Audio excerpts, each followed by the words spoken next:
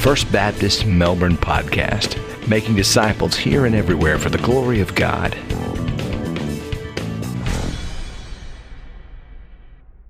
So if you have your Bibles today, and I hope you do, would you turn with me to Colossians chapter 3.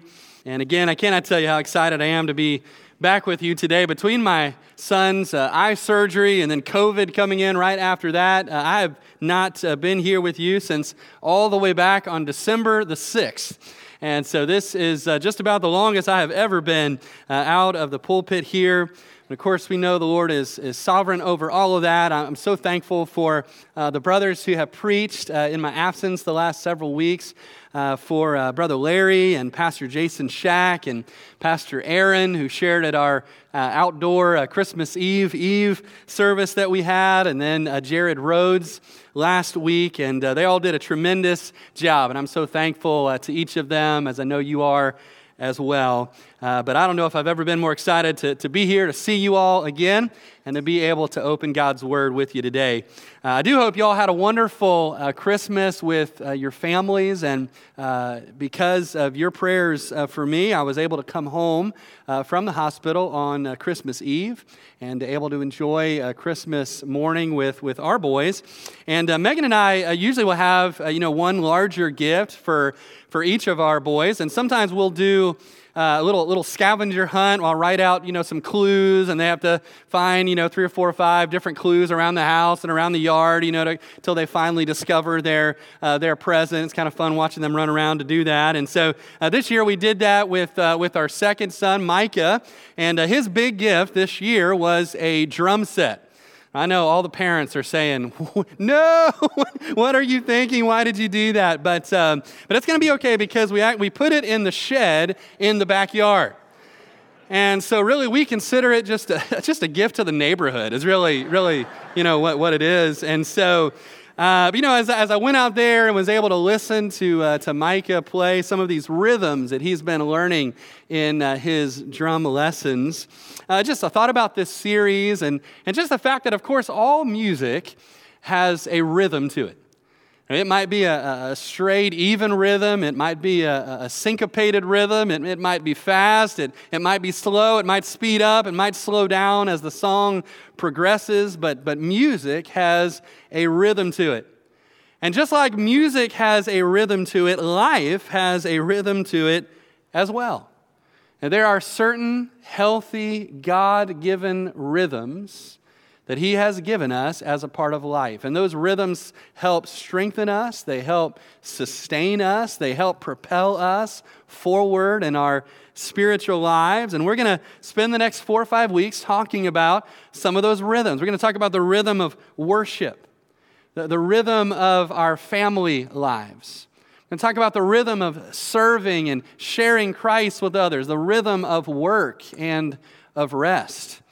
But today we're going to talk about what I believe is the most important rhythm of all, and that's the rhythm of our personal, devotional life with the Lord. And of course we know that 2020, it changed all of our rhythms. There are no rhythms that were unaffected by 2020. And so I'm excited about this series and where it falls right here at the beginning of this new year as we seek to reestablish some of these healthy rhythms in our life. Now, all the messages in this series are going to come from Colossians chapter 3 and 4. And so more or less over the next several weeks, we're going to be doing a selected study of Colossians before we get back to our verse-by-verse study of the book of Acts in February. Paul wrote this letter to the church in the city of Colossae from his prison cell in Rome. And what's neat about Colossians, just like the book of Ephesians, is that the first half of the book is very doctrinal in nature, and the second half of the book is very practical in nature. And so in the first half of Colossians 1 and 2, Paul is giving us a lot of doctrine, a lot of sound teaching about who Jesus Christ is. If you've studied this book, you know there were some false teachers who were coming in and saying all kinds of things about Christ that were not true. And so Paul is writing to correct that. He's writing to remind this church that Jesus Christ is the very image of the invisible God. that Jesus Christ is the head of the church, that he is preeminent. It means he takes first place in everything over all creation. And so in Colossians 1 and 2, Paul wants to remind us about who Jesus is, but he also wants to remind us about who we are if we are in Christ and if we know Christ. Now, we won't take time to read all of these verses, but if you just follow along in your copy of the book of Colossians, you look in chapter 1, verse 12, Paul says that if we know Christ, we are now partakers of the inheritance of the saints. He says in verse 13 that we now have forgiveness of our sins and redemption in Christ. Verse 21, he says we've now been reconciled to God even though we were his enemies previously. Verse 27, he writes that Christ is in us, the very hope of glory. In chapter 2, verse 10, he says that we are now complete in Christ. What a great truth that is. In verses 12 and 13, he says we've been buried with Christ, that we've been raised with Christ, that we are now alive together with Christ. In verse 14, he says that all of our sins have been taken away and been nailed to the cross. All of this and more is true of you, true of me, if we know Jesus Christ in a personal way. And so before we even get to our main text for today, just based on the whole book of Colossians, here's a truth we need to hear today. You can be new in Christ this new year. You can be new in Christ this new year. I don't claim to know where everybody is in this place or listening online right now when it comes to your spiritual life. There may be some of you just decided to come today, maybe because it's the first Sunday of the year and you wanted to try something new. But maybe you're here, though, and you would say, I wouldn't describe myself at this point as a Christian or a follower of Christ. And if that's you, friend, I want you to know your life can change, and it can change today. And it can change because God who made you loves you. And even though we've all sinned against him, and our sin separates us from a holy God, because of our sin, we deserve the judgment of God. We deserve the wrath of God. In fact, we even deserve an eternity in hell separated from God. But because of what Jesus Christ did for us, because of his death on the cross where he experienced the hell that we deserve, we can have heaven instead. And the Bible says all we need to do to receive that gift is to turn from our sin and put our faith and our trust in Jesus Christ. You can do that today. And he will change your life. This year will be like no year you've ever had before because you can be new in Christ. Of course, I know there are many who are here or watching right now that already know Christ in a personal way. And if that's you, then here's the truth I'd share with you. If you are new in Christ, then live new this new year. Live new this new year. That's really the message of the book of Colossians as a whole. Paul reminds us of who we are in Christ. And then as he moves to chapters 3 and 4, the latter part of this book, he's saying we need to live out who we are in Christ. If we're new, we need to live like new people. Beginning of chapter 3, he says, if you've been raised with Christ, then fix your mind on things above where Christ is, seated at the right hand of God. He goes on to write about how we need to take off our old life and our old lifestyle that we used to live before we came to know Christ. Then he says we need to put on a new man, a new life in Christ. And in this series, we're going to study from chapter 3, verse 12, where he begins to write about that new life, all the way down to chapter 4, verse 6, again, over the course of the next several weeks. Specifically today, we're going to look at two verses in this section. Chapter 3, verse 16, and chapter 4, verse 2. Let's read those together as we get started. Chapter 3, verse 16 says, "Let the word of Christ dwell in you richly in all wisdom, teaching and admonishing one another in psalms and hymns and spiritual songs, singing with grace in your hearts to the Lord." And then skip down to chapter 4, verse 2. He writes, "Continue earnestly in prayer, being vigilant in it with thanksgiving." And let's pray before we go any further today. Father, we thank you for your word.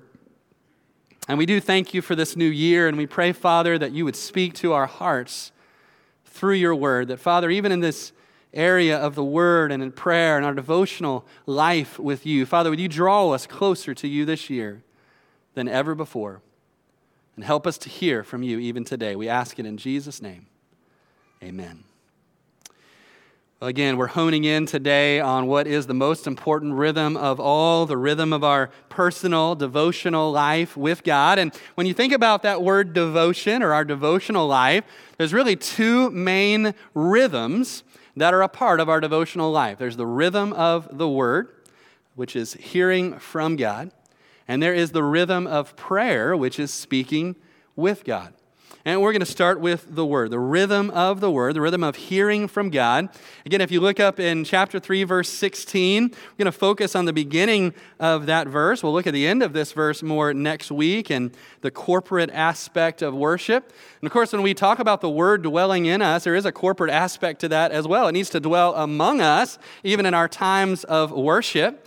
Again, we'll address that next week, but it also needs to dwell in us individually in our lives as a part of the body as well.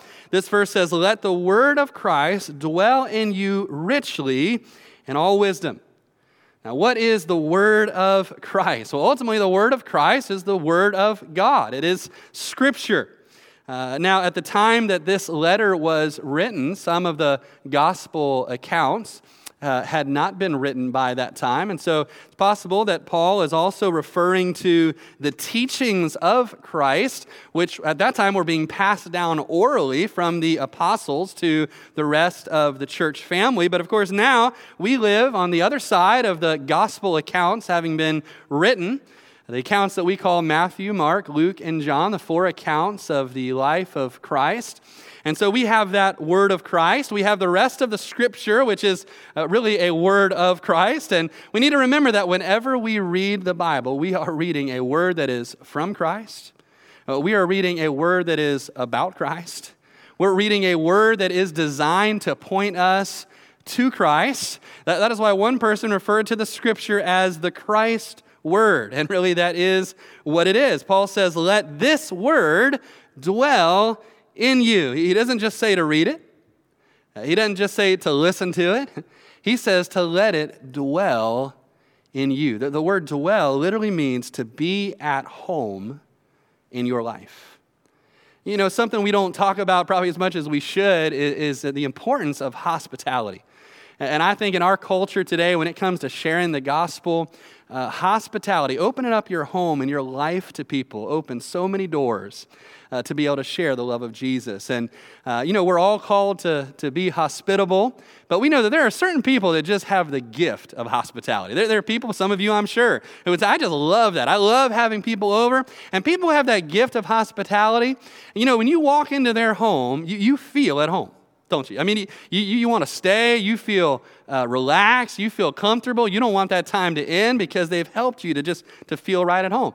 Now, we know there's also other people who maybe aren't quite as gifted in that area of hospitality, and you kind of walk into their home and you're not really sure if you want to set your bag down or take your coat off because they're kind of giving you every vibe that they really don't want you to stay very long, right? And so there's some hospitality and some maybe a little not so much. And so sometimes you feel at home, sometimes maybe you don't feel at home. But here's the question I want you to think about.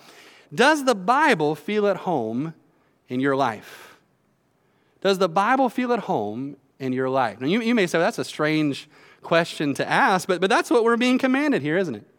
We're being commanded to make our lives and to make our hearts a place where the Word of God is right at home, where the Word of God belongs, where we have given it ample room to come in and rearrange the furniture and do whatever the Word of God needs to do in our hearts and in our lives. Now listen, the Word of God is not right at home, and the Word of God doesn't have ample room when we treat it like an unwelcome guest.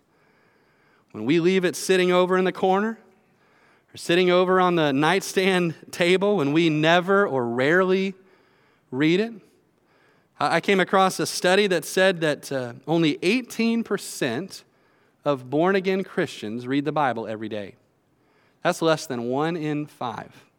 That same study said that 1 in 4, 25% of Christians admit that they never read the Bible. And if that's our relationship with the Bible, then we are not living out Colossians 3:16, are we? The Bible is not at home in our lives. It is a stranger. And I found that the more that you invite somebody over to your house, the more that they spend time in your house, the more they feel at home. in your house, right? It's only natural. And so for some of us, if we want the Bible to feel more at home in our life, we need to invite the Bible over more often, don't we? Right? We need to have the Bible over more often. We need to have it be a regular part of the daily fabric of our lives, where we're reading it, where we're talking about it with one another, where we're seeking to live it out. That's why Paul says, let the word of Christ dwell in you richly. The word richly means abundantly. We don't want just a little bit of the Word of God in our life. We want a lot of the Word of God in our life, right? We want to be so full of the Word of God that if somebody pokes you, you ooze Bible on them, right? That should be our goal. We've said many times already today, 2020 was such a strange year, a crazy year, and so many unexpected things. But the question is, how did we respond to all of that? Where did we go? Where did we turn? This past year, did you spend more time in the Word of God or less? Was your thinking in 2020 more controlled by God's Word or less? And not everybody for sure, but a lot of people had some more disposable time in 2020 than in a typical year. And yet, how did we use that time? What did we do with it? Well, unfortunately, studies have shown that what a lot of people did is spend more time online than ever before. A lot of people spent more time vegging out on Facebook and Twitter and Instagram than ever before. People spent more time binge watching shows on Netflix than ever before. People spent more time consuming things from different news sites, especially as the election drew closer than ever before. And if that's how we spent our time in 2020, then really in 2020, instead of the Word of Christ dwelling in us richly, for many of us, it was Fox News that was dwelling in us richly. For some of us, it was Facebook and Twitter that were dwelling in us richly instead of the Word of God. And if that is the case, if the majority of the words that we are hearing are not His Word, then over time, our thinking and our talking and our living begins to resemble the voices that we are allowing to fill our hearts and our minds. And so, friends, this new year in 2021, let's do something new. Let's let the Word of Christ dwell in us richly. Let's make that one of our rhythms this year, the rhythm of the Word. And we're going to talk in a few minutes about how we can practically do that every day. So again, we said there's two main rhythms, a part of our devotional life, the rhythm of the Word, of hearing from God. But number two, there's also the rhythm of prayer, the rhythm of talking with God. And Paul speaks about the importance of prayer, again down in verse 2 of chapter 4. He writes, continue earnestly in prayer, being vigilant in it with thanksgiving. Now notice, this is a command to pray. Prayer is not an optional thing in the life of a Christian. In fact, I would say this, that in truth, a prayerless life is the life of a practical atheist.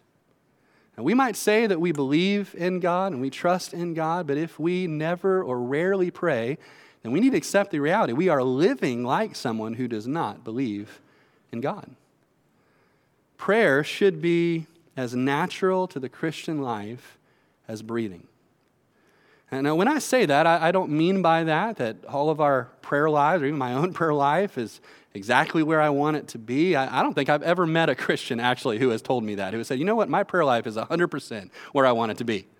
And I sometimes it's a struggle, and I think there's a lot of reasons why our prayer life can be a struggle. One of those is a spiritual reason, and that's because prayer is spiritual warfare. And we have an enemy who wants us to do anything else but pray. He's okay actually with us coming to church and hearing a sermon and going to Sunday school class and serving and doing different things as long as we never pray. Because there is spiritual power when God's people pray. And so there are attacks upon our prayer life. Also, part of the reason why we struggle in prayer is because, like Jesus said, the spirit is willing, but the flesh is weak. And prayer is hard work. There are times where we start out in prayer and then we lose our energy, we lose our focus, and we kind of drift off, begin to do something else. I think also a reason people say that maybe their prayer life isn't where they want it to be is because we all know that our prayer life could be better. We all know that we could use more time with the Lord and that would be beneficial to us. And so for all of these reasons and more, I think most Christians would say that their prayer life could improve.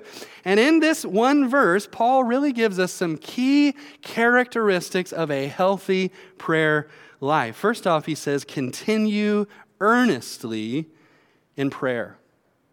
The word earnestly means to be persistent. It means to stick to it. It means to be devoted to it. So first off, church, let's be devoted in prayer in this new year. I think this is a good place to just kind of do a time out and just evaluate. You know, could you use that word devoted to describe your prayer life in 2020? Would you say your prayer life has been devoted? I know we're devoted to many things, aren't we, in life? We're devoted sports fans of our favorite team, right?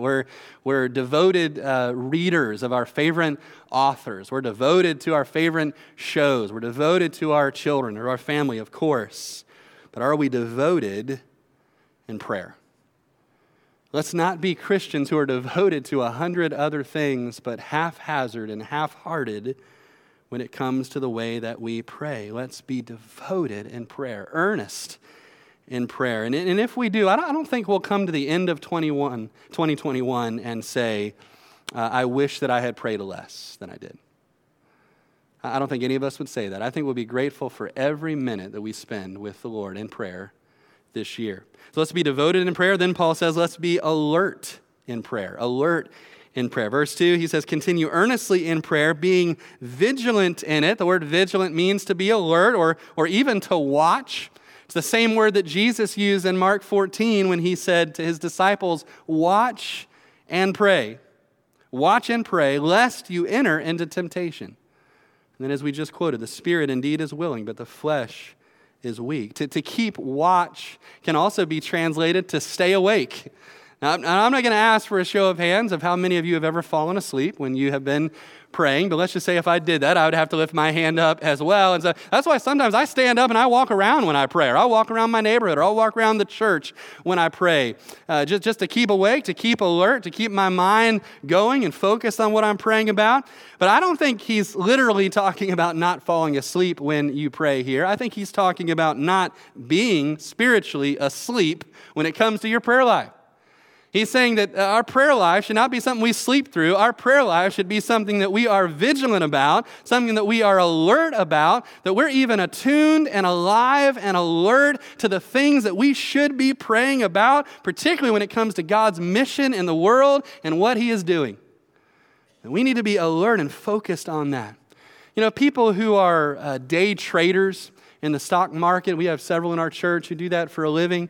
You know, they have to stay focused on the stock market. And if you don't have stocks, you probably don't pay any attention to that part of the news channel, right? When that news report comes on, pass over that. But somebody who is a day trader is thinking about that all the time. They have to be, right? They have to be watching what the stocks are doing, watching what those mutual funds are doing. They have to be vigilant about that. They have to be alert about that because the stock market is their business. You know, as Christians, prayer is our business. It is something that we need to be vigilant and alert about and focused upon. Prayer for the Christian is not an if I have time for it kind of thing. This is the one thing that we cannot not do and think that we will be able to live lives that honor the Lord. And we need to be spending time with the Lord every day in prayer. So let's be as intentional about that, church, in 2021 as we've ever been. So we talked about devoted prayer, talked about alert, vigilant prayer. But then the last thing Paul says at the very end of that verse, he says, let's also be thankful in prayer. He says, continue earnestly in prayer, being vigilant in it with thanksgiving. And I love that he ends this verse with thanksgiving, because thanksgiving or gratitude should be the fragrance of our prayer life.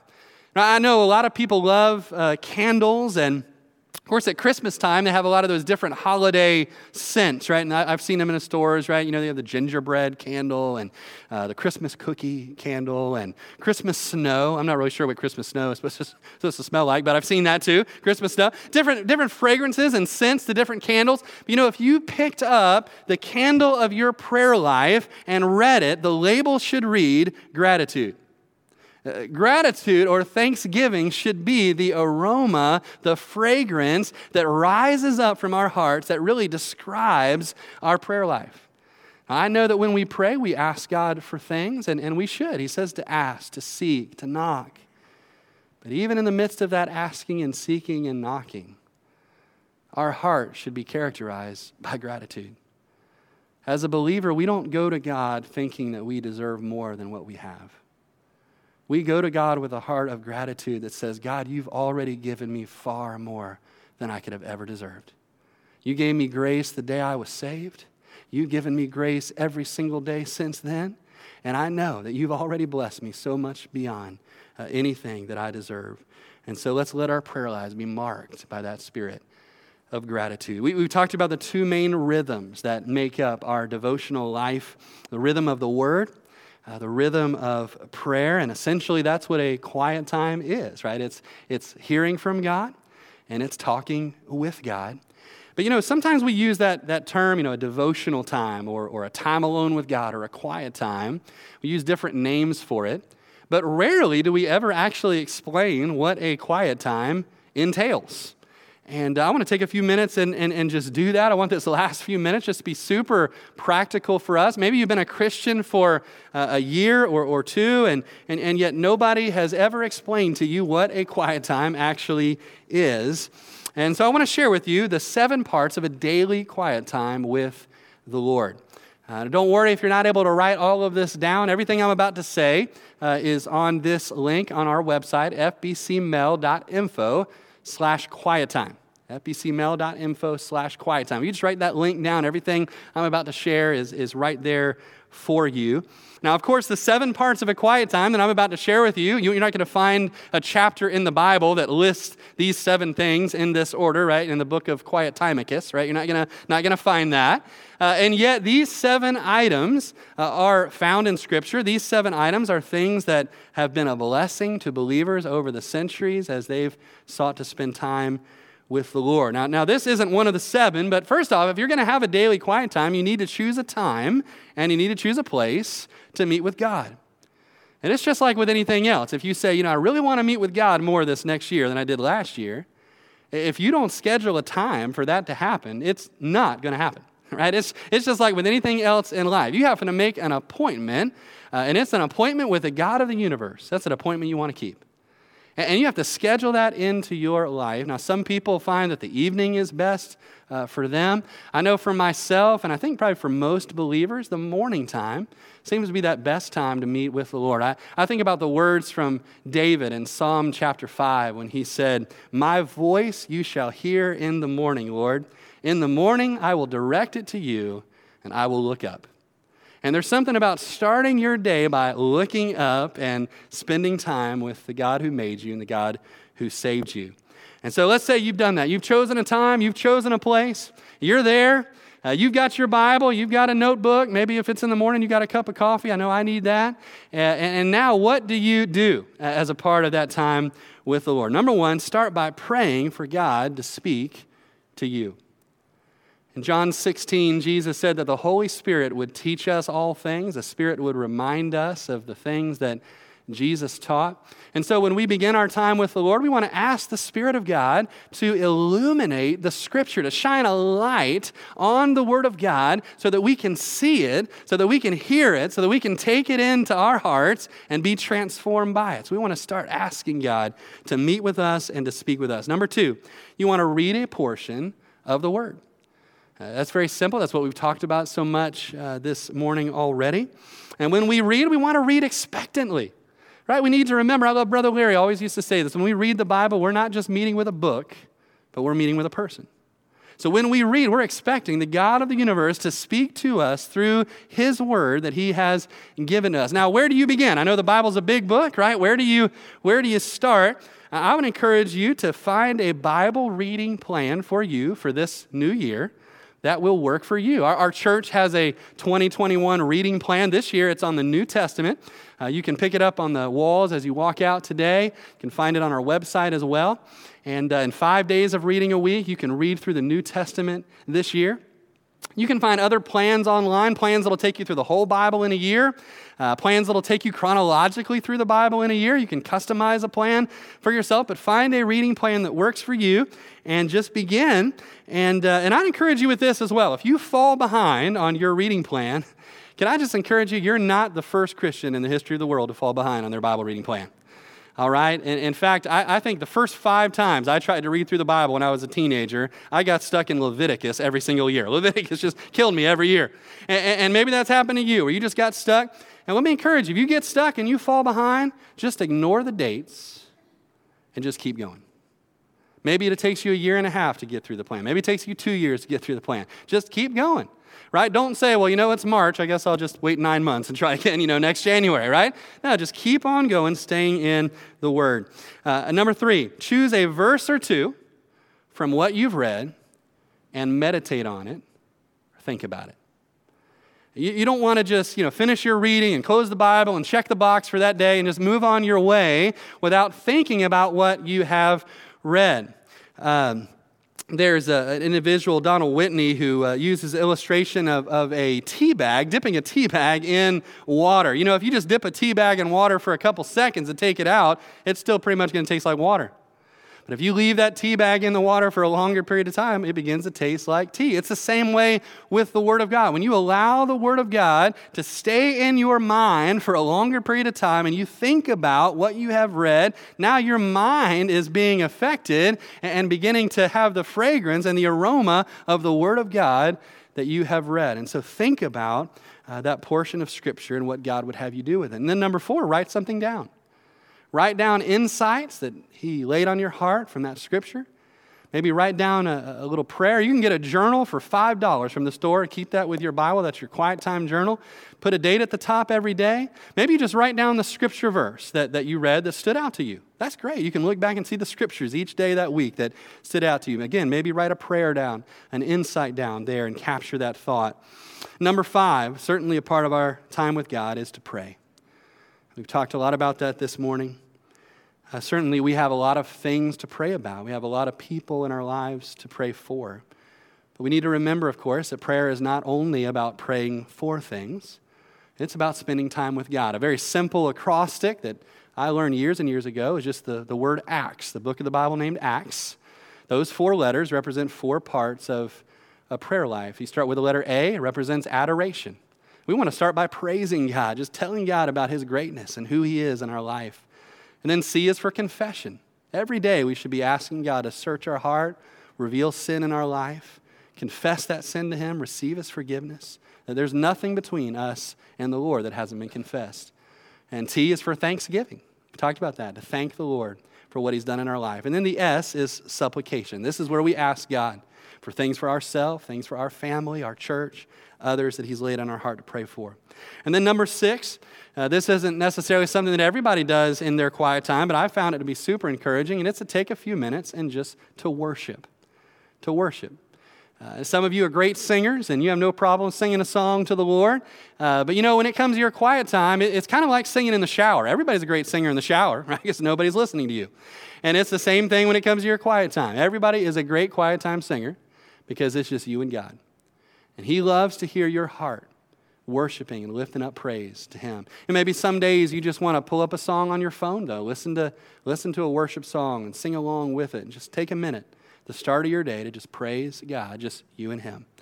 And then number 7, lastly, this isn't technically part of the quiet time, but it's something that you can do after your quiet time. And that is to share something that God has showed you with somebody else. Share something God's shown you with somebody else. Again, as you pray about a verse, maybe God lays a friend on your heart, maybe your spouse, I don't know who it might be that day, that God just impresses upon you. They could really use this word, this verse that you've read. You can send them a text, call them, say, this is what God has laid on my heart. Pass along that encouragement to somebody else from what God has shown you. All right, so with everything that I have shared with you, here's a final question to think about before we're through. What is one thing that you can do this week to establish a healthier rhythm of devotion to God in 2021? I don't know where everybody is at the start of this new year. I'm pretty sure, though, that no matter where you are, no matter how many years that you have been a Christian, that there's at least one thing that you can do to have a healthier rhythm of meeting with God. Maybe it's just striving to be more consistent in 2021. Maybe it is waking up a little earlier and carving out some more time for prayer during the day. Maybe it's adding one of these 7 elements that we just talked about that hasn't historically been a part of your time with the Lord, but you're going to add that this year as a part of that time with Him. Maybe for somebody here, though, you would say, Pastor, I've been a Christian for a year, or maybe 2 or 3 years, but what you're talking about today just has not been a part of my life, my Christian life, to this point. I've been coming to church, I go to a small group Bible study, but I've never had kind of my own time with God like you've been describing. And if that's the case, here's my challenge for you. I want to encourage you to take the 28-day challenge. They say that it takes about 28 days to form a new habit in your life. And there's 28 days starting tomorrow to the end of the month of January. Exactly.